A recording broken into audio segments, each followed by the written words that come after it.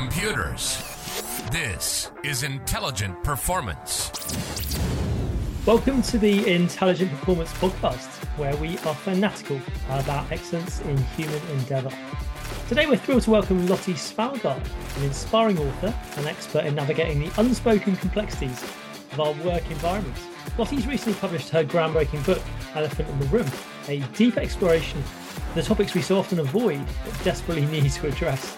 As part of crafting her book, Lotte delves into the landscape of a mindful avoidance, tackling the inherent resistance to addressing the elephants in our workspaces and the price we pay for such evasion. In our conversation today, Lotte provides us with an eye-opening look at the dynamics, the unspoken rules, and the subtle avoidance strategies that shape our office culture. We probe into what we can learn from this resistance, how we can overcome it, and how we can foster elephant-free cultures. Plus, we also explore the steps we can take to challenge discomfort and confront awkwardness, leading to healthier and more productive work environments. Lotte's a really fascinating lady, and it was an eye-opening conversation. I think you'll enjoy it. So thanks for joining us. Let's jump straight in. Where I'd like to start is a kind of fun question that I like, is that what is the elephant in the room in the elephant in the room? Maybe you can give some examples of elephants you've come across. Yeah, great. Thank you, Alex.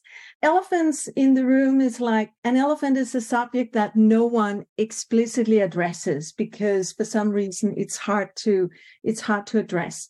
And that can be lots of things, like small elephants, like person sitting in a meeting, not contributing, someone in a meeting rolling his eyes, may not be agreeing on a vision that's being shared, a person constantly interrupting, little cues like that, where everybody notices and everybody agrees this is disturbing, this is getting in the way for the primary task that we're here to solve together, but nobody is pointing it out.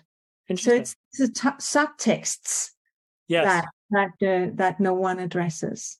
Okay, interesting. I mean, yeah, I can think of lots of those. I mean, it's funny, I was at a train station yesterday and I was ordering a coffee and I heard the people behind the counter, the staff talking, as they were making my coffee, about a colleague.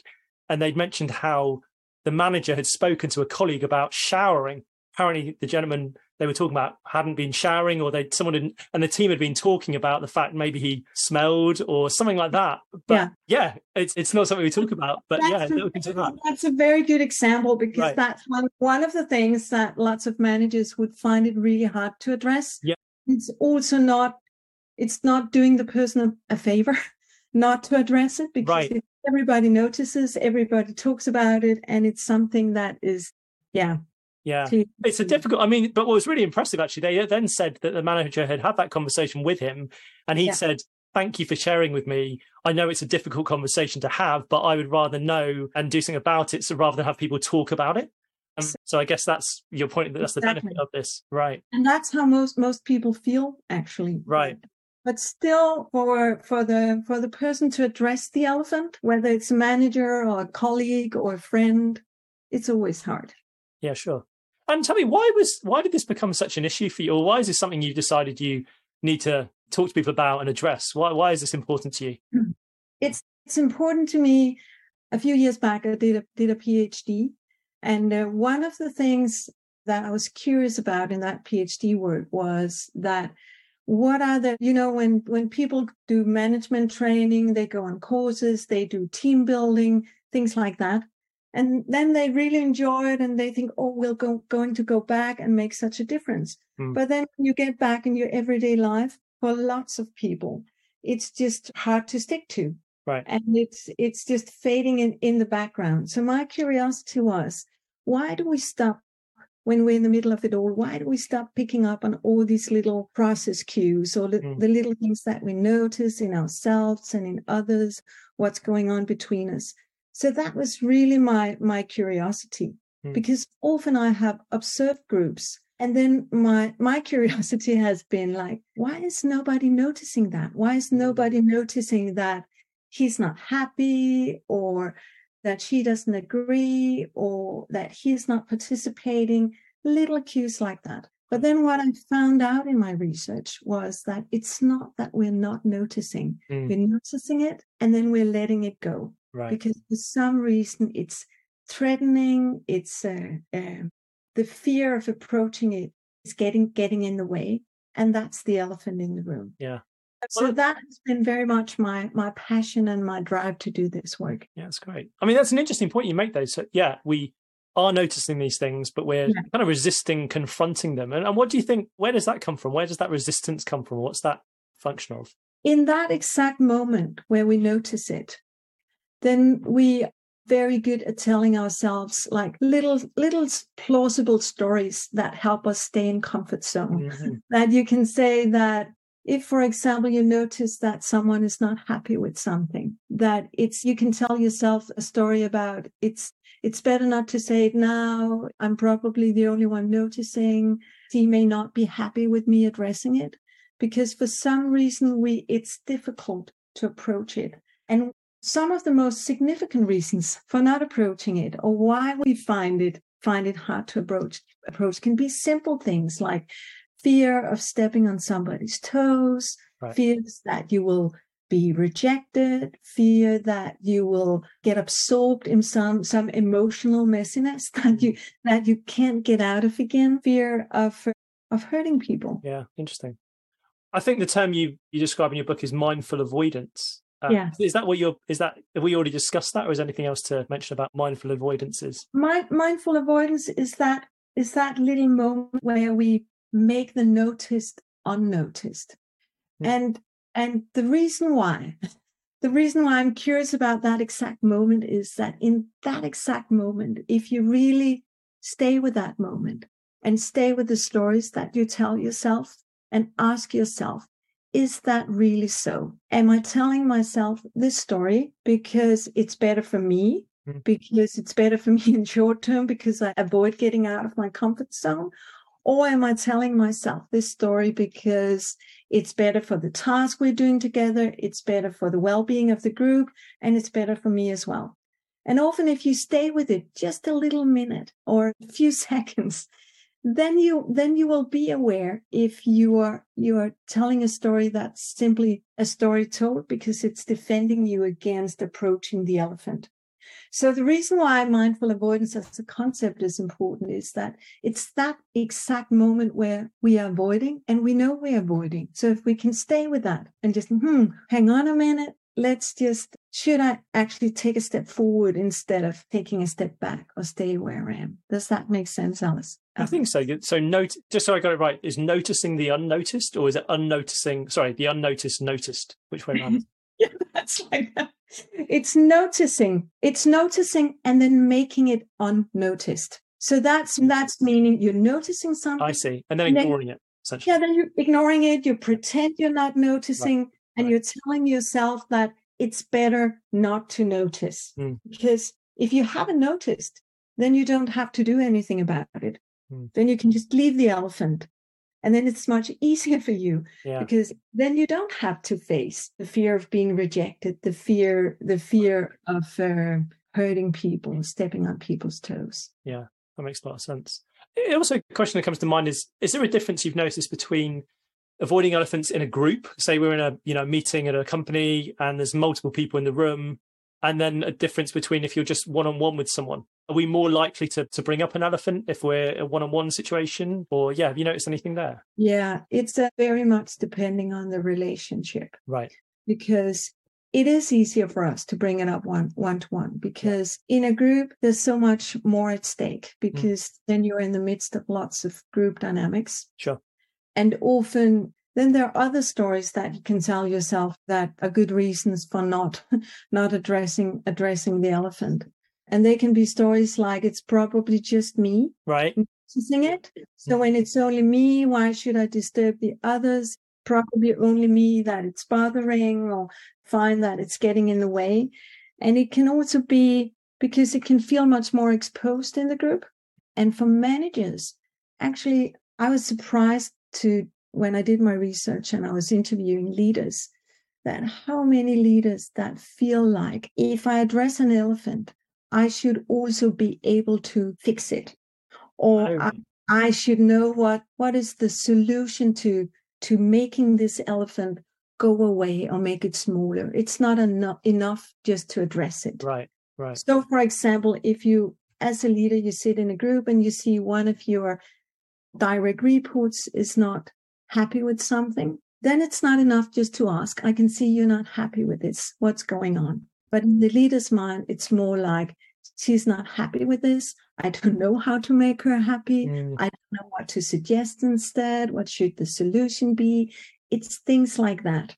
So then it makes it so much harder to trust the elephant, or just simply be curious about it, or to trust that the collective intelligence of the group. Right. If I just ask a question, or if I point it out, then that it's a group responsibility, or that we're together in looking at this elephant and finding ways of how can we address it. Yeah. Well, so talk us through a bit about, you've been interviewing leaders, are you coaching people now as well around how to start to address these elephants? So what's the approach you suggest people take in terms of, be it in an individual situation, one-on-one, or a group?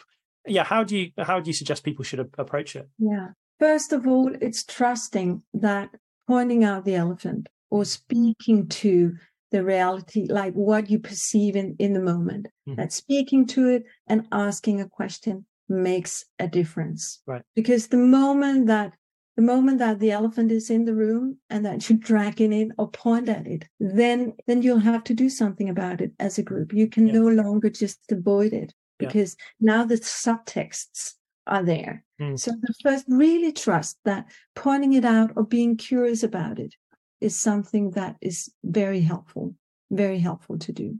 And for many, the being curious is easier. Like asking a question is like, it looks like you're not joining us. Why are you on your laptop? Is something going on? We miss you here, for example, if a colleague is joining in a problem solving. So really asking questions, pointing it out, being curious. And then it's like, don't underestimate the value of small steps.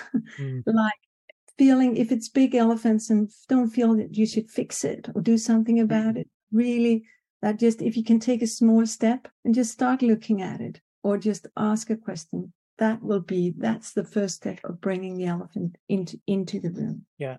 I think that's a great point, isn't it? Because I think, in any relationship, we often want to give advice to people whenever they're dealing with something, when actually they don't want the advice, or they don't want advice. They just want to actually have an opportunity to talk about it. So just you even creating a space by acknowledging it. And it's, like you say, in a very compassionate way, in a kind of fun, loving way, just creates a space for someone to then share and also potentially find a solution for themselves, I imagine, as opposed to you having the right one. Exactly. And for lots of people, it can also be helpful to know, I'm not the only one struggling with this. Yeah.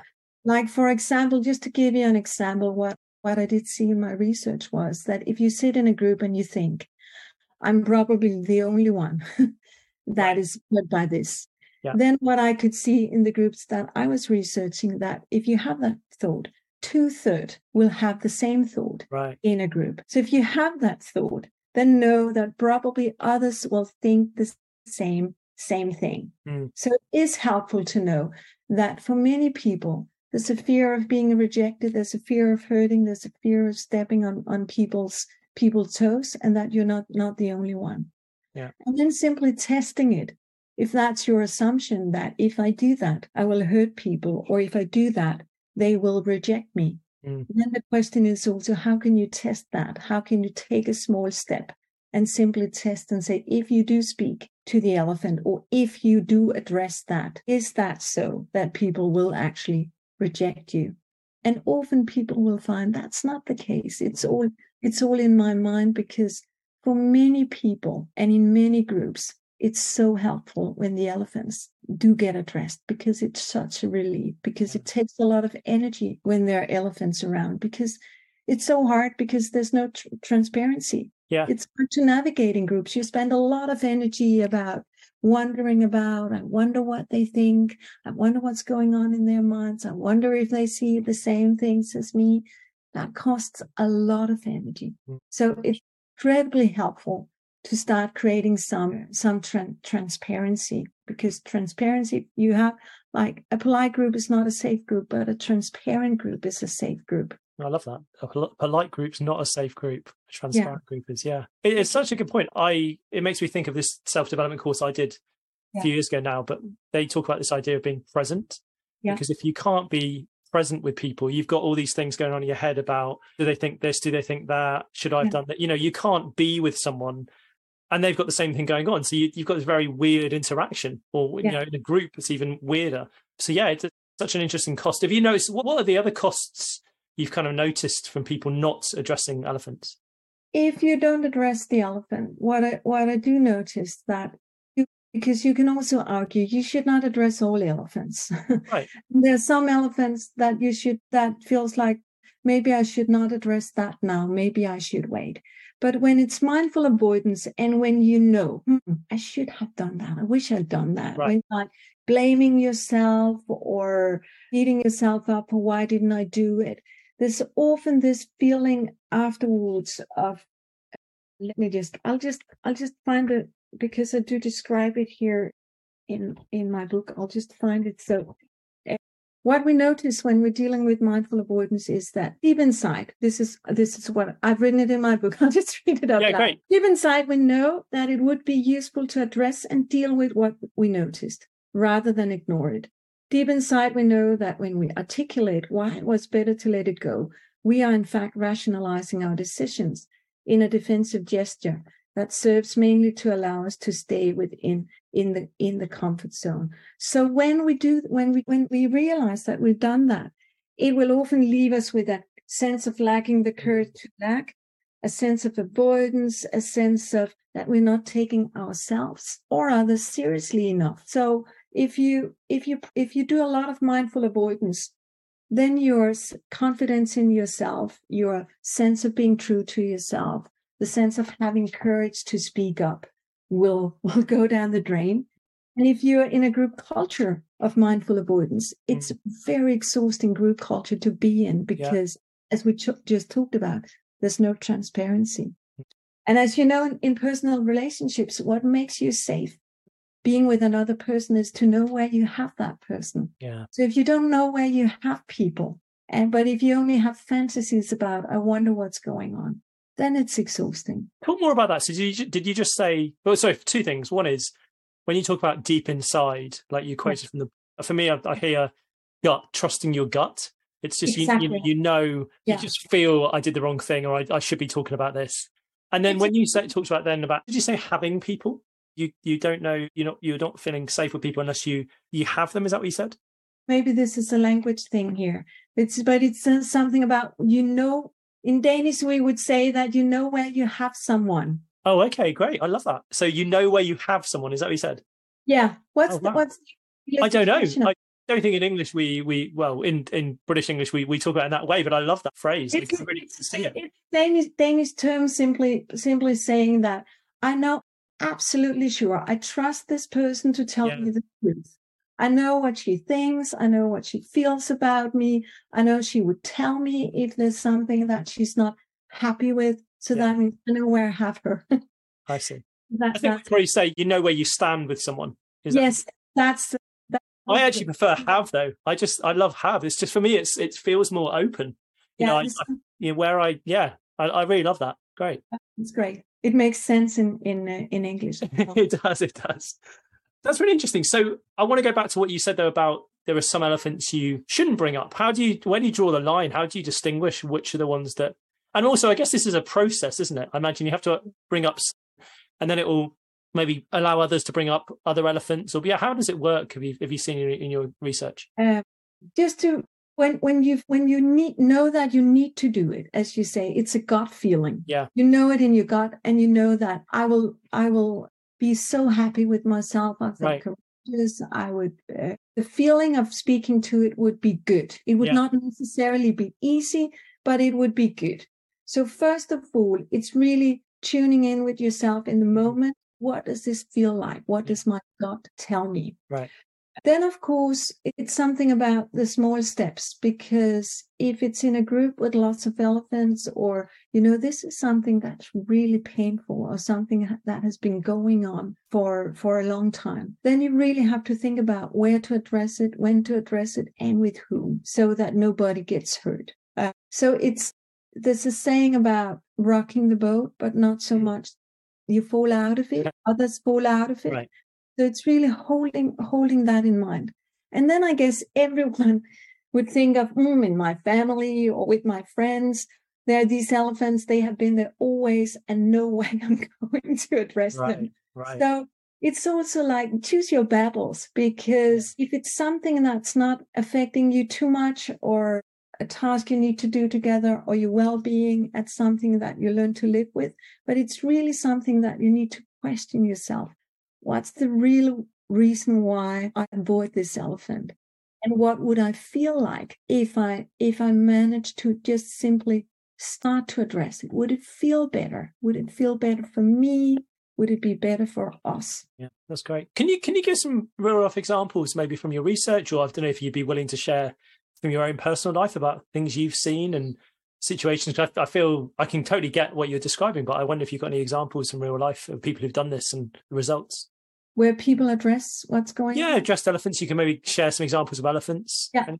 Yeah, I can. Maybe this is in group work, when group work together and they need to deliver something. What I see that some of the most successful teams that are high performing teams, what they manage to do is that they find ways of addressing the elephants in the here and now. Like as you walk in, like when you take a shovel snow off the street. Right.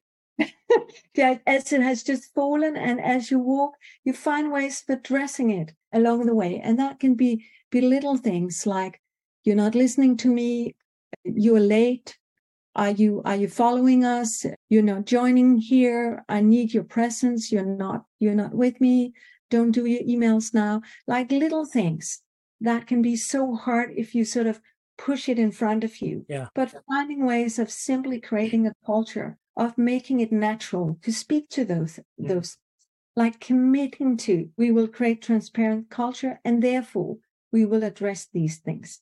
So that's an example of a group that's highly successful in doing that, because they managed to create this kind of culture. And in other groups, I had a group recently that I worked with, where the elephant was very much a person in the group speaking over the others constantly, and interrupting. And you could see it in the others. He didn't notice, but you could see it in the faces of the others, like getting annoyed or feeling, as you say, he's not present, he does not listen.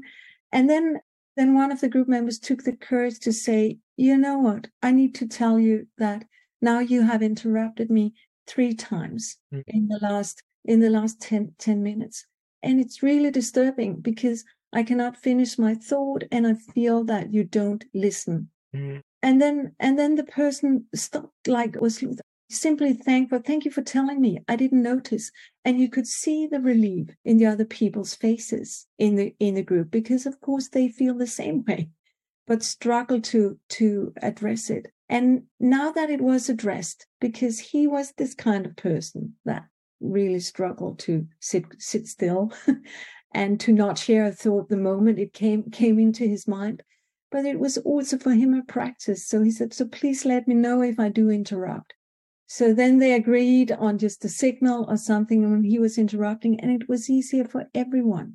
And then, of course, there are also examples of elephants that are really hard to address because it causes difficult feelings. Like someone that does not want to work with someone because she is doing this or that. I work with a group like that recently as well.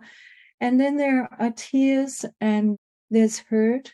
But as we talked about before, to know where you have someone, even though there's hurt in the moment, that I would prefer someone telling me, saying, you know what, I don't want to work with you on this exact task because it's difficult for me for these or those reasons.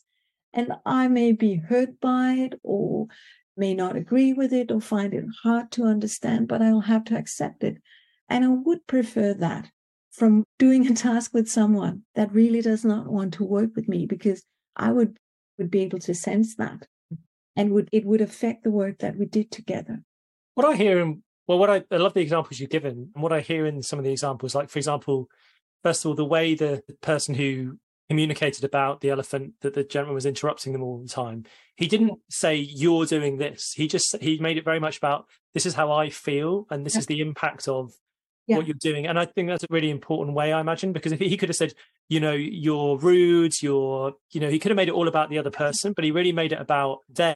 Yeah. And then to your second example about it's about the behavior. It's about the behavior. So it's not about him as a person, but it's about when you do this, impact on me is it makes me feel like this. So that you actually point out the behavior and the impact on you.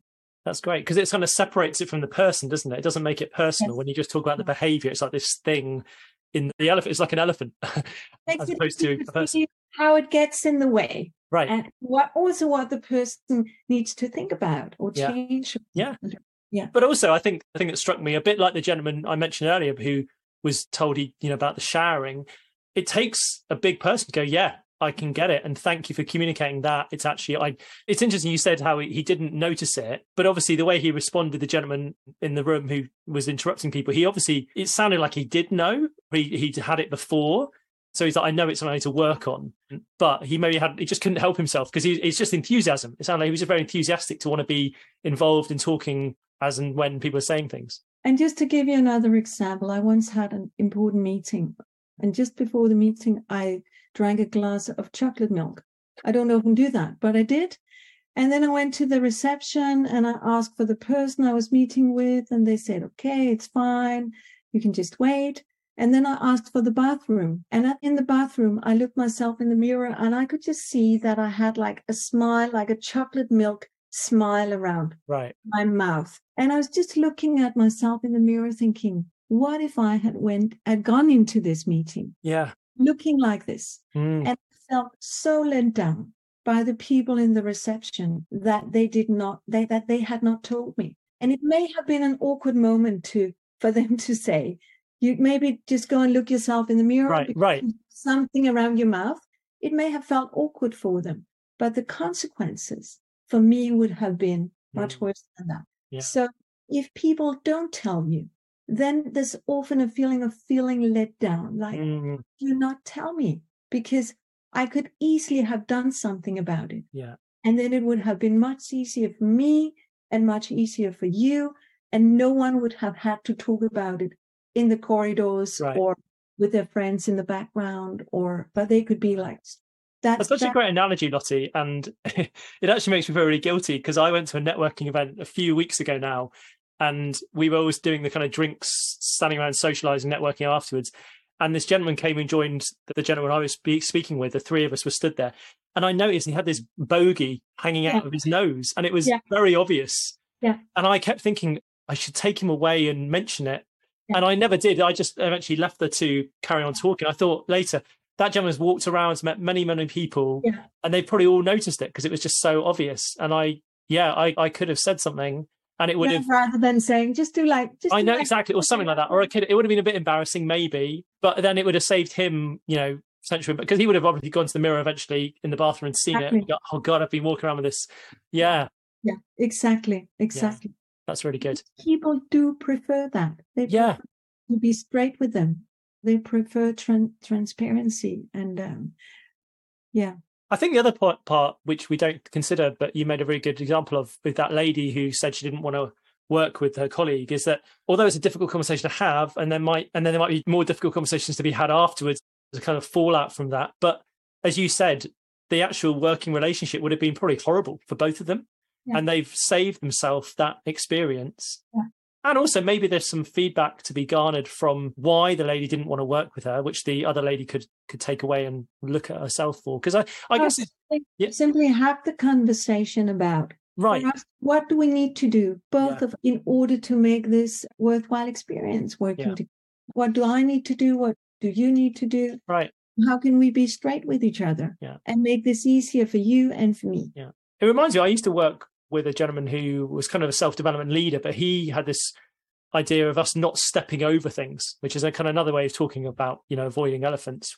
But he was, I've never met anyone else who would be he wouldn't step over anything. But the impact of that was, as you said, I knew where I can't remember how you say it so wonderfully in Danish, but I knew where I stood with him all the time. I was never in any doubt. If I was doing something wrong, I'd know about it. But equally, if I was doing something right, I'd know because he wouldn't say anything. So I'm like, you know, as opposed to with a lot of other managers I've worked with, I think, God, am I doing something wrong? I just got no idea because they give nothing away. They've got like a poker face. Yes. So I saw all the benefits. And actually, what I did see in my research as well was that when you talk about stress and well-being, we often talk about lack of time or too many tasks or too much to do. But what I did see in my data was that it does create stress and the lack of well-being if there's no transparency. So lack of transparency was a much bigger root cause for stress and well-being than I have too much to do, or there's too much on my plate, things like that. Yeah. No, I can totally get that. It's like we talked about earlier, you've got all these things going on in your head, and that's going to perpetuate stress, isn't it? So if you just deal with them, then you've got less on your mind. And yeah, I can totally appreciate that. And exactly like with your manager, is like, because when you know where you stand with him, where you have him, then you don't have to worry about it. You don't have to worry about, do I do a good enough job? Am I good enough? Should I be better at this? Yeah. What does he think about when I do this or that? And that's exactly the exhausting piece that's causing stress and burnout. Yeah, I agree. I mean, I think I was going to ask you how we create an elephant-free culture, but I think we've kind of really discussed that, because I guess when I think of my experience of that manager who didn't step over anything, it also then gave me a space to discuss things with him when there was an elephant in the room for me about something he was doing. You know, I felt I could do that and he would take it in the way I hoped he would take it. And so the culture that developed between us and the rest of the company was that, you know, we just wouldn't step over anything. And it just created this real space where we could be really highly effective because we weren't having to worry about what we were thinking, second guess, and, you know, issues. It was a very open culture. Yeah. So, yeah. So exactly. If you create a culture where you can have these kind of conversations, like the kind of conversations I described with the high-performing team, where you make a habit of addressing things as you go along. And if you need to get it started, it can be helpful to create structures, like meeting structures and telling, like, just to make sure, just checking in with each other, 5 minutes of disagreeing or 5 minutes of speaking your mind, or simply what are the elephants that we're not addressing, questions like that. Finding questions that you always address that can help you create routines and habits of addressing the elephant in the room, because behavior becomes habits and habits become culture. So that can be helpful to get it started. I love that. One last question, Lotte. You know, you mentioned high performance with the Intelligent Performance podcast. Can you just tell me, and I'm putting you on the spot here a little bit, what would you define in your view as intelligent performance? What does that look like for you? Intelligent performance for me is that you're able to be double aware. And that means that you're able to focus both on the task and the process and the relationships at the same time. So that when you are under pressure, when you have deadlines, you need to perform, that you don't forget about your colleagues, your direct reports, your managers, but that you stay aware of what's going on in me, what's going on between us, what's going on in the group. Because if you do that and you find ways of addressing it as you go along, then elephants will not grow. They will not become big and get in the way. Yeah, avoid the fully grown elephants. Yeah, exactly. The capacity to be double aware on relationships and tasks at the same time. Well, Lotte, thank you so much for your time. This has been brilliant. You know, you've got your book out, The Elephant in the Room. We'll link to that in the show notes. But yeah, I just really applaud you for what you're doing to bring this kind of subject to light, bring this elephant in the room out of the room, because I think it's so important, and I can see it would make such a big difference to a lot of companies, families, relationships. So yeah, thank you for what you're doing, and thanks for taking the time to share with me today. Thank you, Alex. Thank you for inviting me. Pleasure.